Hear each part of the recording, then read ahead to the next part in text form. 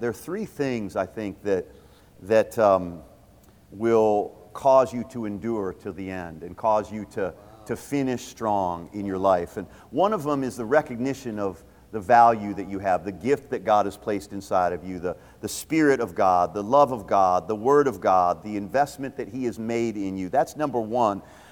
So you're gifted, you're special, you're important, you're valuable, you are worth something. Remember that the value of a thing is not determined by how much it costs to make it. The value of a thing is determined by how much someone would pay to have it. Okay? It cost God way more to buy you than it did for Him to create you. You're so valuable. To create you was easy. To create you, all God needed was some dirt and some air. So He formed you out of the dust of the ground and then breathed into you the breath of life. That's easy. That was the easy part. So it was very easy. It was very inexpensive. You were a cheap date the first time around with God. It was easy for Him to create you. Creating you was cheap. Creating you, and you know what I mean, it was inexpensive to create you. But then, even though He created you, and by the way, you were created in His image, and even though even though Adam ruined all that for us, and of course we would have done the same thing that Adam would have done, so don't be like, oh man, if that would have been me, Lord, I would have never done what Adam did. Yeah, you would have done what Adam did. Because Adam was perfect, and so was Eve. But when they screwed it all up for us, and we became fallen creatures, and we became sinful man, God didn't look at us and say, now you don't have as much value as you did when I first created you. He said, now I'm going to show you how valuable you really are, because now I'm going to pay for you. Even in your fallen, depraved condition, I'm going to buy you back and redeem you by the blood of my Son. That is love. That is value. That is the most beautiful relationship that you could ever have with God, when you realize that and when you realize what He would do for you and how much He values you. So this is the first secret to success, is recognizing your value. And like I said a moment ago, it's the value of a thing is not determined by what it costs to make it. The value of a thing is determined by what it would cost to buy it back. And you know, a painting that Picasso made, or a painting that Michelangelo made, or a painting that Da Vinci made, it didn't cost them much to make it. It cost some paper, some canvas, it cost some paint, and it cost them some time. But when somebody holds that up, if I was holding up for you an original Michelangelo right now, that might have cost him, in the day that he made it 500 years ago, it would have cost him $50 to make, but for you to buy it today is going to cost you $50 million, because that's the value is placed upon what it would cost to buy it back. And that's why you are so valuable that God would put the price of Jesus on you. That's how important you are to Him. I think that's number one. Number two, what Steve said earlier, that if we ever, he's 58, he's not afraid to say it. He's been in the ministry for 41 years. I'm not quite that old, but I've been in the ministry for, in this church, 22 years, and preaching the gospel since I was preaching on the college campus for almost 30 years now. My first trip to the Philippines was in 1984, and so when was that? Was that 32 years now. My first missionary trip, and the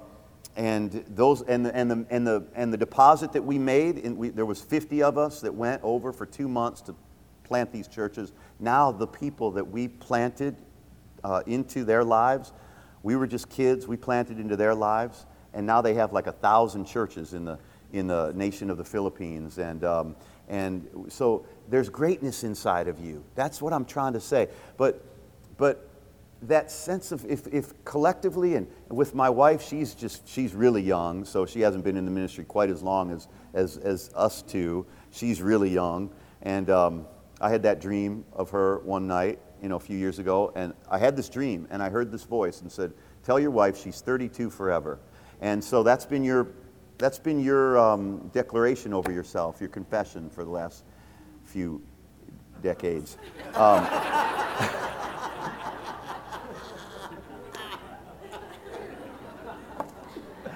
But you don't even look 32. You look amazing. But our youth is renewed like the eagle. The point is that we're in awe of being used by God still.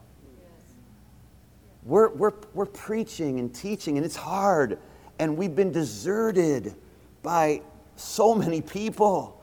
I can't tell you how many people have betrayed me, how many people have deserted me, but I haven't lost my smile because I wasn't doing it because they saved me. I wasn't doing it because they made a promise to me. I wasn't doing it because they vowed their allegiance to me. I was doing it because He saved me. I was doing it because He poured Himself into me, that He valued me. He thought that He could take me and remake me and put me back on the potter's wheel, and He saw that I was ruined and wrecked, and He reshaped me and said, I can do something with that. If you just stay on the wheel, if you just be humble, if you just let me mold you and let me just stay soft. That's really all we ever need to do is just stay soft. Just keep a soft heart, because a soft heart is a pliable heart, and God can mold it and shape it. When you harden your heart, that's when you set yourself up for failure in life. But this idea of, man, nobody owes us anything. We don't. It's like when Steve shows up every week. You know what he says to me? Thank you for the privilege of being able to be here. Thank you for having me. Thank you for inviting me. Thank you for letting me serve. It's my pleasure. It's my privilege. I'm here to serve. This is the attitude that we've got to have. It's our pleasure. If you've been touched by God's grace, if you've been awakened to God's grace, you're never going to become a person who forgets where you came from, and you're never gonna stop pinching yourself. We have been bought with a price. We've been valued by God. We've been loved and adored by Him. We've been invested in by His Spirit. He lives inside of us. We have nothing to complain about. If God never did anything else for us, I'm talking about all of us. I'm not just talking about me. I'm talking about all of us. If He never did anything more for me, I would have nothing to complain about. I would have nothing to be upset about. I would have nothing to regret about. I made up a new saying today. It's just really simple. It's don't sweat it. What was the other one? Don't sweat not, fret not, regret not. You live that way in life and we start with regret not, and what was the other one? What was the other one? Regret not and fret not, and you won't sweat not. You will stop sweating, right? Don't regret. What was the other one? Don't regret, don't fret, and you're not going to sweat. We don't have any... We don't have anything to regret. Look, failure is learned. It is not what you're born with. Right. You are born again to succeed. Wow. You are born again to win. You are born again to conquer. You are born again to prevail. You are not a victim of a bad gene. We all had a bad gene, but Jesus made us new creatures. We are born again, and we have been given a new gene. We've been given a new DNA, the DNA of Jesus Christ. We're of His lineage now. We're of His seed now. We're a chip off His block. We're just like Him now. Look, a big horse has a baby horse. A big dog has a baby dog. A big cat has a baby cat. A big God has little ones just like Him. I don't want to get into are we gods, but what I mean is we're made in His image. We're just like Him. We're a little version of Him. That's who we are. And the sooner we wake up to that, the sooner we're going to stop being so petty. And I think that the thing that I've watched as people have failed in life, as people have gotten offended in life, as people have pulled out of the race, as people have allowed something little to get in them, and allowed something little to hurt them, and allowed something little to bother them. The thing that I notice about people that allow something little to bother them is they see themselves little, and that's why little things affect them. They see God's purpose for their life as small, therefore they see everything, they see the small things. And they're affected by the small things. They're bothered by the small things. So you say something to somebody, or you don't smile at somebody, or you don't greet somebody, or you don't notice what somebody did, or you don't praise somebody when they've done something that they think is amazing. What ends up happening is they take that small little thing. You're like trying to move mountains, and they take the one small thing where you ignored them or you didn't treat them right, and they build a big case out of a little offense because they are not living a big vision, believing in a big God and believing that they have a big destiny, and therefore they stumble over something little. You cannot stumble over something little when you see yourself big. You just can't. You might notice little things, but you don't stumble over little things. You can only stumble over little things if you're little. When you see yourself little. And look, now I've run off more people than I've gathered. I've sent more away than I've drawn to me. But I realized something about that as if I could be perfect, I would still only end up with maybe 3 or 4 people at my worst moment in life, because that's what Jesus ended up with, and he was perfect. So we'll never do everything right. And so when people criticize the church and criticize the preacher and criticize the weaknesses and the shortcomings of any church, and every church is criticized by critics. Every church is criticized by the people who are not a part of rolling up their sleeves and doing whatever it takes to help that church succeed. But every church is going to have its flaws and its shortcomings and its weaknesses. But if we think for a moment that our church being perfect is going to win more people to Jesus Christ, we're deceiving ourselves. We will never have a perfect building. We'll never have a perfect pastor. We'll never have we're getting there, but no. We're never going to have a perfect message, a perfect sermon. We're never going to have perfect ushers. We're never going to have perfect greeters. We're never going to be perfect in the parking lot. We're never going to be perfect in anything that we do. And so if we think that it's our perfection that somehow is going to stop people from criticizing us, we're kidding ourselves, because Jesus was perfect and he was hated. He was hated.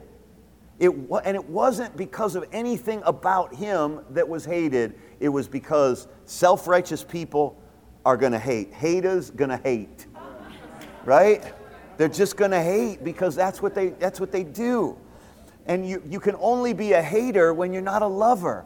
And see, this is what Jesus said that we need to perfect, is our love walk. And we perfect our love as we understand he has perfect love towards us. Then we can treat people with a whole lot more mercy and a whole lot more grace. And we can treat ourselves with more mercy and grace. Doesn't mean we're settling for where we're at in life, but it means we got to treat people with more mercy and with more grace, because we realize God's treating us that way. And so we've got to stop thinking so small that we are bothered by small things. We've got to start thinking big, and then small things won't bother us. And things that people do, we make it so big when it's really so small. Listen, when you have purpose, when you have a sense of destiny, when you're rallying around the vision of the house, you won't have time or opportunity to be offended. But when you care more about your feelings than you do about the house, the family, the church, the kingdom of God, then you're going to allow small things to defeat you. And we're bigger than that. So, number one, we have to see how valuable we are, realize how important we are to God and how valuable we are to Him, that He would make the kind of investment in us that He's made. Number two, we have to remain in awe that God would use us. Yeah. Who will I send? We talked about it on Wednesday. Who will I send? Here am I, Lord, send me. Here am I, Lord, send me. I'm in awe of you, so here I make myself available for you to use me in any way you want to use me. And then the third thing that we were talking about earlier, and I've noticed in people that make it to the end, is, and I mean, we all are going to be saved. We're all saved to the end, but I mean where we live victoriously, where we end well, where we finish strong. The third thing is that you're not bitter. That if you can live life without bitterness, if you can learn how to master bitterness, then and it's really easy when you discover what Jesus said about it, what the Bible says about it. He says in verse 12, Hebrews chapter 12, verse 15, looking diligently that lest any of you fall short of the grace of God, lest then a root of bitterness springs up in you and thereby defiles you and defiles many. And so he says there that if we fall short of the grace of God, then a root of bitterness springs up. Right. And what does it mean to fall short of the grace of God? It means, it's really simple. To fall short of the grace of God means I'm no longer measuring myself by God's grace, and I'm no longer measuring you by God's grace. Now I'm measuring me by what I've done, and I'm measuring you by what you've done. And when I measure you by what you've done, or when I measure me by what I've done, I'm going to become bitter.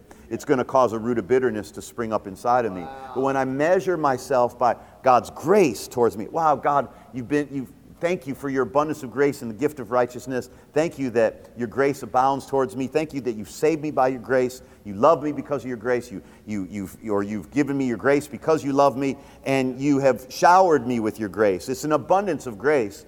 Is when I'm living life based on a grace mindset, then there's no room for me to be bitter. Yeah. Because what am I going to be bitter at you about if I'm looking at you through the eyes of God's grace. But when I look at you through the eyes of what you've done to me or what you've said about me, now I'm falling short of the grace of God. I'm not tempering what you've done through God's grace. I'm not measuring you through God's grace, and therefore now I'm going to have reason to be bitter and have reason to be mad at you. But when I see you through the eyes of grace, you're forgiven, and I'm forgiven, and we're all forgiven.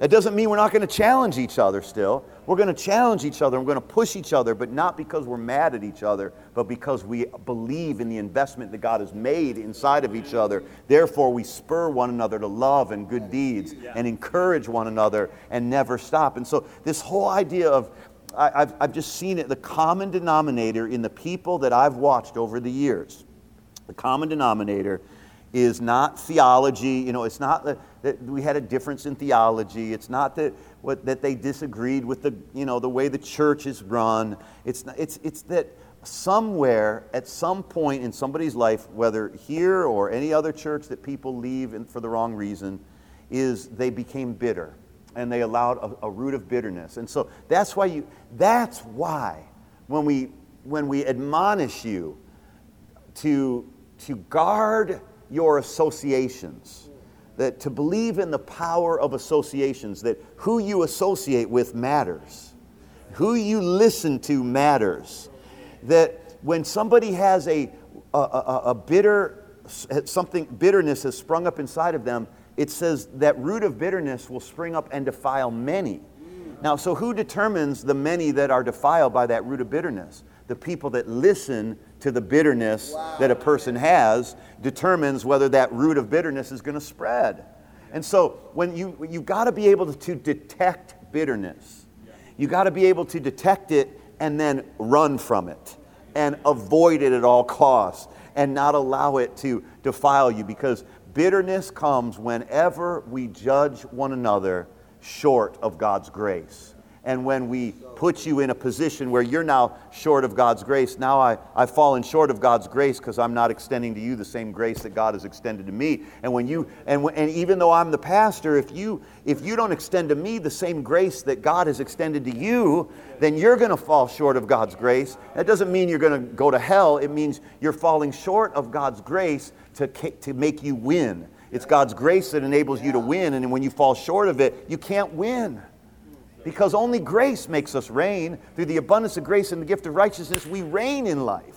Only grace makes us reign. And so you can't reign, you can't win when you fall short of God's grace. So does this make sense? You guys hearing where I'm coming from? And so these three things, that discover the value that you have because God made an investment in you. Look, if you look at yourself in the mirror, you're going to find all your flaws. If you look at your accomplishments, you're going to find somebody else accomplished more. You can't look at yourself based on any of those things. You have to look at yourself based on the investment that has been made in you. That is so critical. That's number one. Number two, you got to stay in awe. We're in awe. We're leading the way. Grace and I are leading the way. Steve's helping to lead the way in staying in awe. We are staying in awe of the fact that God would use us. Because look, have we wronged some people? Have we blown it? Have we made a mistake? You know what? Think about it. I like to put it in perspective. And I talk to you guys about this stuff because we have to live in the reality. We have to face reality that our vision is to win more people to the Lord, and our vision is to build the church up and bring more people into the house of God, right? That's right. So we have to face the reality that people leave sometimes.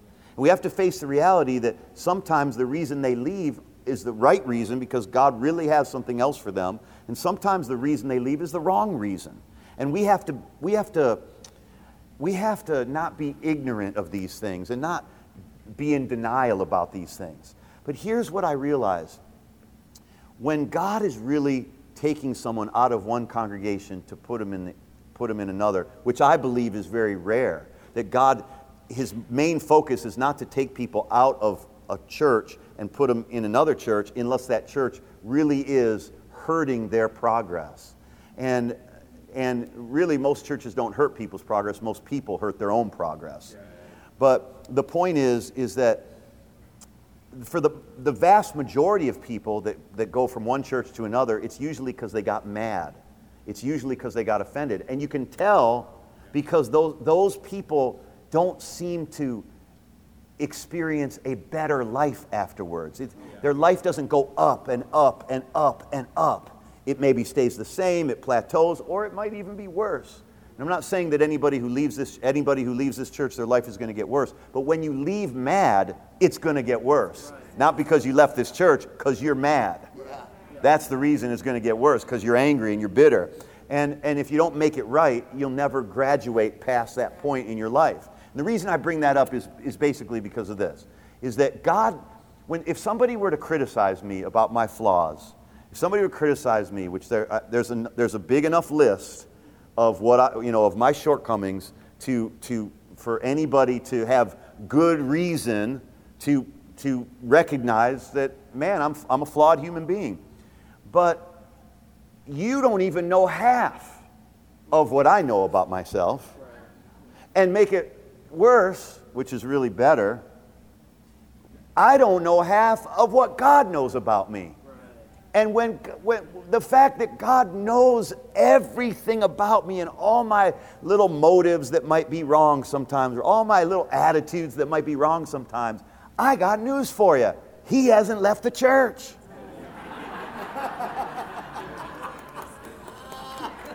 He hasn't left the church.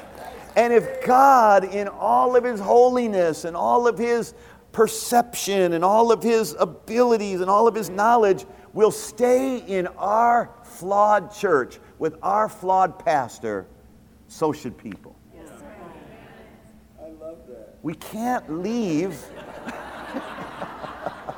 We can't leave because we're mad. In fact, that's an even greater reason to stay and work it out. Stay and work it out.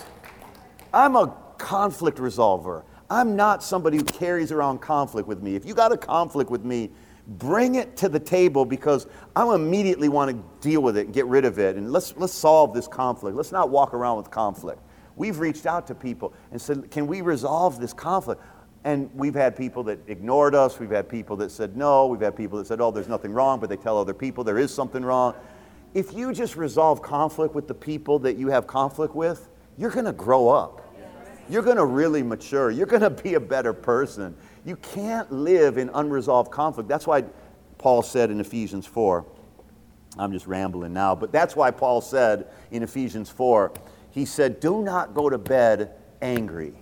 Don't let the sun go down on your anger, because our bodies and our destinies were not designed to exist longer with anger longer than a 24-hour period of time. That's why he said, don't let the sun go down on your anger. Don't let the sun go down on your wrath. Don't let the sun go down on your bitterness. In other words, resolve it before the night is over. Resolve it before the day is through, because when you put your head down in that pillow and you're bitter, it solidifies. It gets harder. Your heart gets harder. When you wait, that's why we spent all those nights in our first year of marriage till 3 a.m., 4 a.m., 5 a.m. We made a commitment when we got married, let's not go to bed angry. So guess what? We didn't go to bed much, because we were angry a lot. We had unresolved conflict a lot. We were getting to know each other. We were figuring stuff out. So we would stay up until we got it resolved. Until we really got it resolved. One of us would always try to, I'm sorry, because we really just wanted to go to bed. But we weren't really sorry. We didn't really resolve it. So we would detect that and we would hold each other accountable. Let's resolve this. Go ahead. What's that? Guilty, she said. Guilty as charged. I'm not accusing you. You got to be, if you're going to make that confession, you got to say it louder.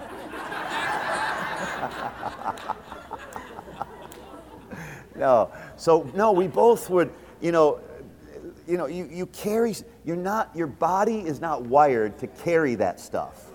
It begins to break down your immune system, and it begins to break down your joy, and it begins to break down your sense of peace and happiness and well-being. And so we need to resolve stuff. You got something unresolved, resolve it. Don't carry it around. And because look, I'll tell you what, Paul the Apostle is a great example with this, because in 2 Timothy chapter 4, in fact, I want to point this out in the book of Acts first. In Acts chapter 15, it says that he had this dispute with Barnabas that was so sharp. He had such a sharp dispute with Barnabas. Paul and Barnabas were an apostle and a prophet team, and they had such a sharp dispute at one point that it says in verse 37, I think it is, that Barnabas wanted to take Mark. So it says in verse 36, verse 37, and Barnabas determined to take with them John, whose name was Mark, but Paul thought, no, that's not a good idea to take him, because he deserted us in Pamphylia when we needed him to work. So Paul and Barnabas, and then it says, their conflict became so sharp that Paul and Barnabas went their separate ways in verse 39 and verse 40 of Acts chapter 15. You say, why is that important?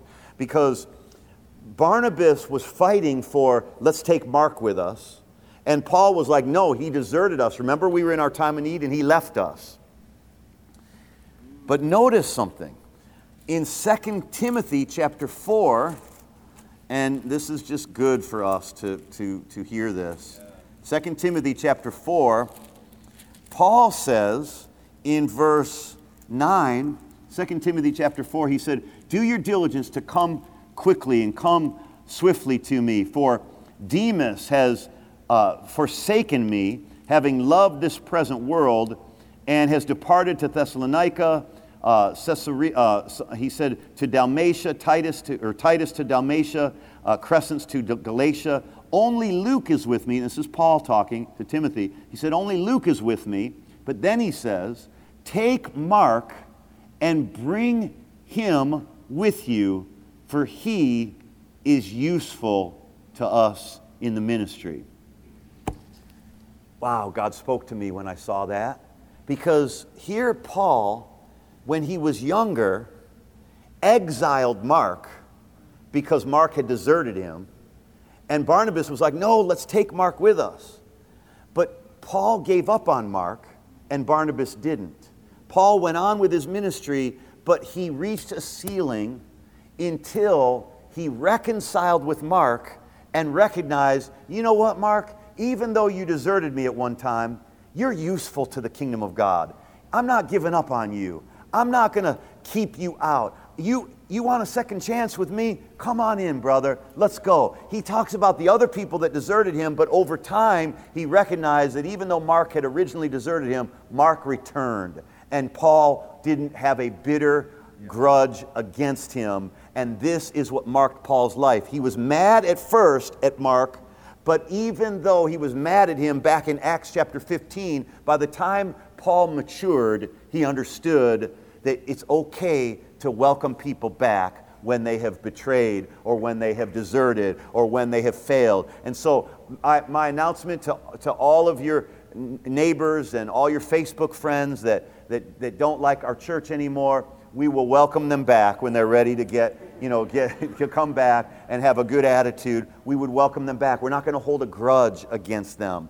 But you've got to recognize when somebody is holding that in their heart, you can't fellowship and associate with people like that. But when they're like, you know what, I was wrong, I was stupid. That's how Steve and I got reconnected after having not seen each other for 17 years, and then we meet on a plane. We meet in an airport with his hat backwards, and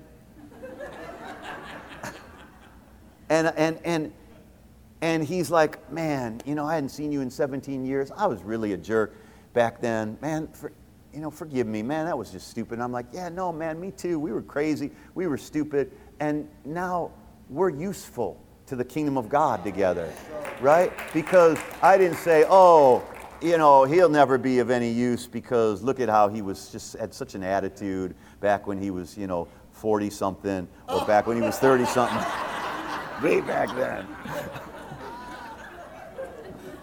But I don't know how many people that, if you hold a grudge, you're the only one that loses.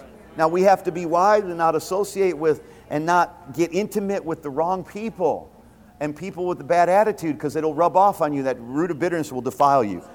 But when they come back, we welcome them. We're good with it. We're not holding anything against anybody. Let's start over and everything's going to be all right. Amen. A few closing thoughts. I'm going after something this year in you. First of all, this is School of Leadership. When we come together, I'm going to help you become the best you and help you become the best leader that God created you to be. There is a treasure inside of you. There is a treasure inside of you. Look, there's a gold mine in every person, but gold is not something that you ever find on the surface.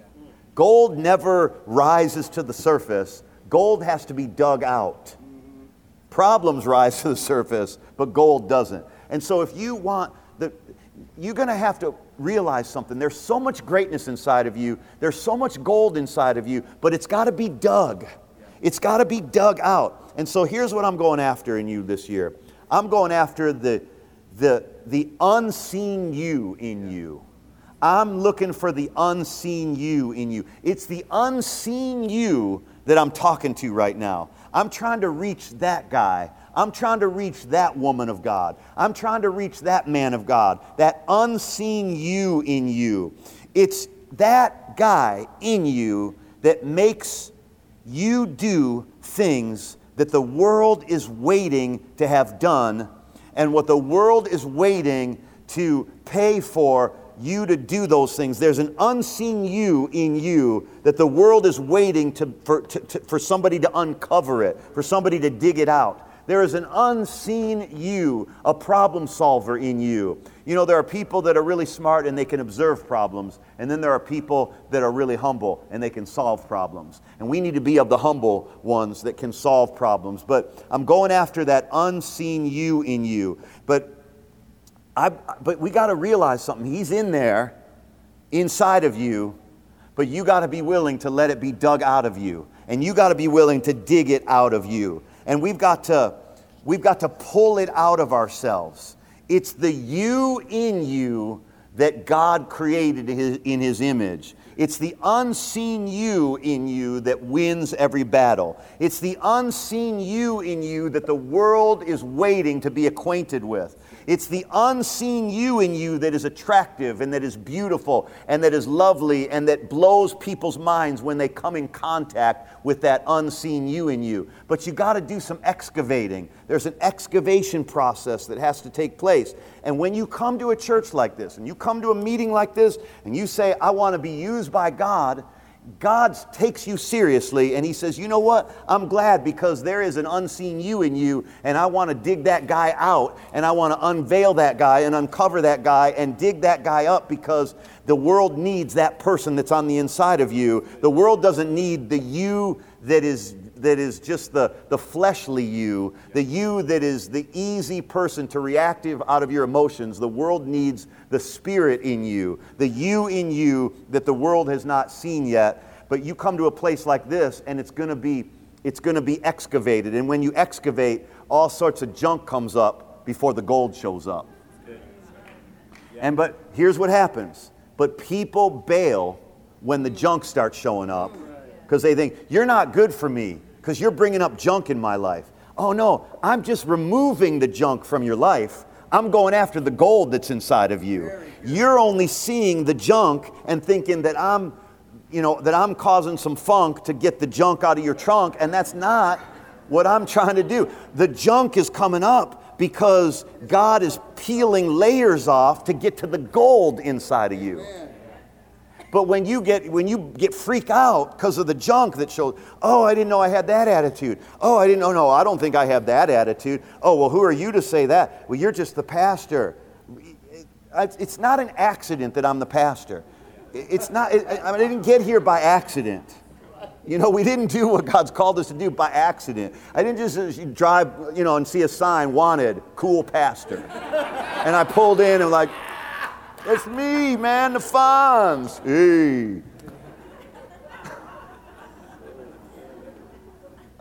I mean, I'm anointed for this. Yes. We're anointed. We're called by God. We're anointed by God. We're imperfect, but you're not associating with my imperfections. You're associating with my anointing.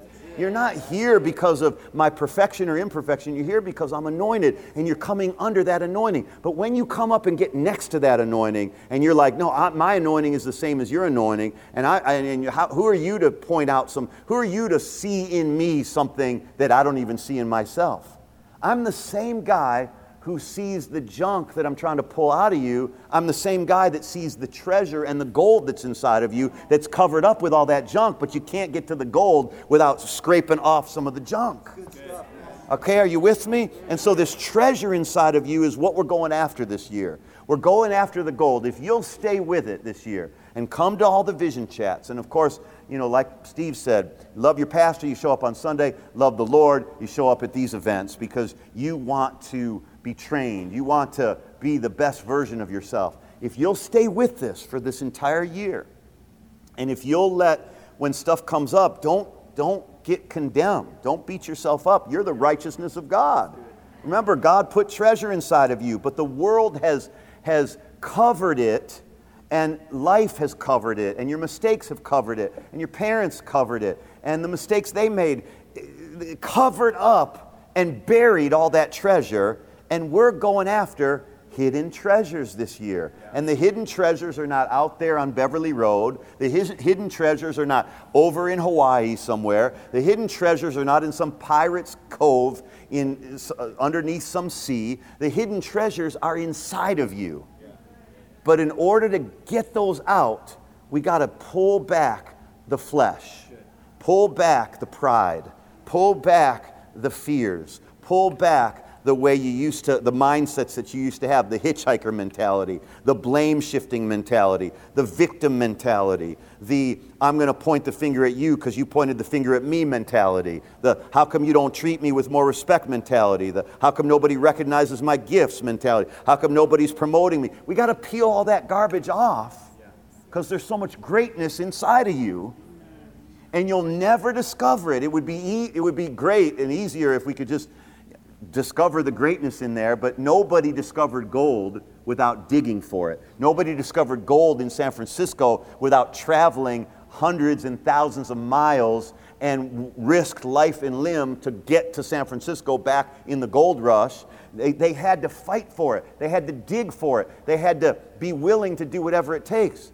We don't have to go to heaven to get it. We don't have to go find it from someone else or somewhere else. And this is what Satan wants to make you feel. That, oh, look, go over and listen to that preacher. Go over and, this church doesn't have it all. But see, for you, it has what you need. You don't need to go visit all these other places to experience what God has for you. You need to drill down, get planted, let us drill together, let us excavate together, and we're going to unveil the gold that is inside of you. There's so much treasure, there's so much greatness in you, there's so much amazing inside of you, but you don't even see it because it's underneath the surface. And there's two things that you got to be willing to do. Trust the anointing that is in me, trust the anointing that is on this house, trust the calling of God upon this church to minister to you, to train you, to help you see it. But also, the second thing you got to do is awaken the boss within you. You got to awaken the taskmaster that is on the inside of you.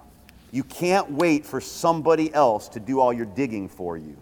You've got to be willing to dig. And you've got to be willing to excavate. And you've got to be willing to unleash the heartless beast within you that demands of yourself more than anybody else could ever demand of you. If you ever said, man, I really had a tough boss, and you got mad or bitter, man, I'm just mad, my boss is so tough. If you've ever thought that or said that, it's not because you had such a tough boss. It's because you had such a soft self-discipline. Because if you have a tough boss inside, nobody on the outside could ever be tougher. If you'll say, man, I have the spirit of self-control. I'm going to rule my spirit. I'm going to rule over my flesh. I'm going to rule over my attitudes. I'm going to rule over my emotions. I'm going to rule over my tongue. Then you'll be the best boss you've ever had. And really, self-government is the greatest secret to freedom, is when you are self-governed, you don't need somebody else to be telling you what to do all the time. But when you don't govern yourself, when you're not willing to be the toughest boss on you, then you impose upon other people to have to point out for you the things that are in the way of you becoming the greatest version of yourself. And you're really doing a disservice to yourself and to other people to put it on them. Like if you say to me, hey, point out for me anything you see. Really, that's a lazy way of saying, yeah, I don't see it, but if you ever see it, I'll think about it. Yeah. But better to say, I have pointed out something in my own life that is in the way of my success. Yeah. Will you help me get it out of me? Yeah. But if I have to do all the searching and all the digging of what's getting in the way, then it's the lazy way for you. But if you say, I'm pointing out what's wrong, I'm pulling out the stuff that's in my way of my success, in the way of my department growing, and in the way of the area of responsibility I have in the church. There's something in my life that is in the way of that becoming the best it can be. I've identified it. Now, Pastor, now, Steve, now, staff person, or whoever is on the team that is responsible for your area of ministry, will help you to get that hurdle that's in the way out of the way. Match your effort. But you got to be willing to recognize it. Match my effort. Yeah. Say what you mean by that. As much as you put into this church, we need to match your effort. Amen. Then we win. Yeah. If everybody matches my effort, we win. And it's our church. Yeah. It's not my church. I'm the pastor. But the pastor without the people, we can have a steeple without any people and we don't have a church. But be willing to be exposed. Be willing for your weaknesses to be exposed, because they're being exposed for a reason, so that you can strengthen them, so that God can strengthen. God can't strengthen what you're not willing to expose.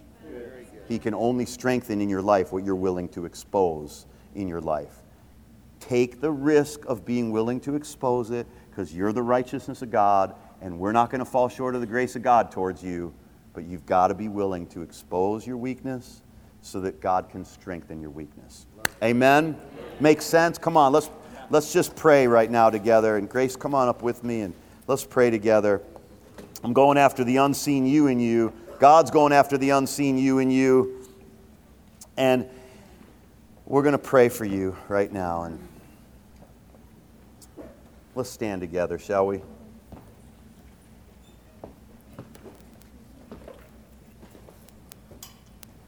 The boss. You say, who's your boss? The boss is inside of you. No boss in this world could ever demand more out of you than you. So start demanding more out of you, and you'll be the best boss you've ever had, and God will promote you. Father, thank you for these amazing people. What a privilege and a joy it is. What an honor it is that we can stand here together and serve you. Stand here together and hold up the vision of this church. Stand here together and be pillars in this house, Lord, that we are used by you, that we can walk together and we can build together and we can grow together and we can laugh together and cry together and we can be challenged together. We can be changed together. And now I'm asking you, Father, for revealing to each person here the greatness that is inside of them. Reveal to them how valuable they are to you, because you made that investment in each of us. Reveal that to all of us and create in us the awe of that we would be used by you.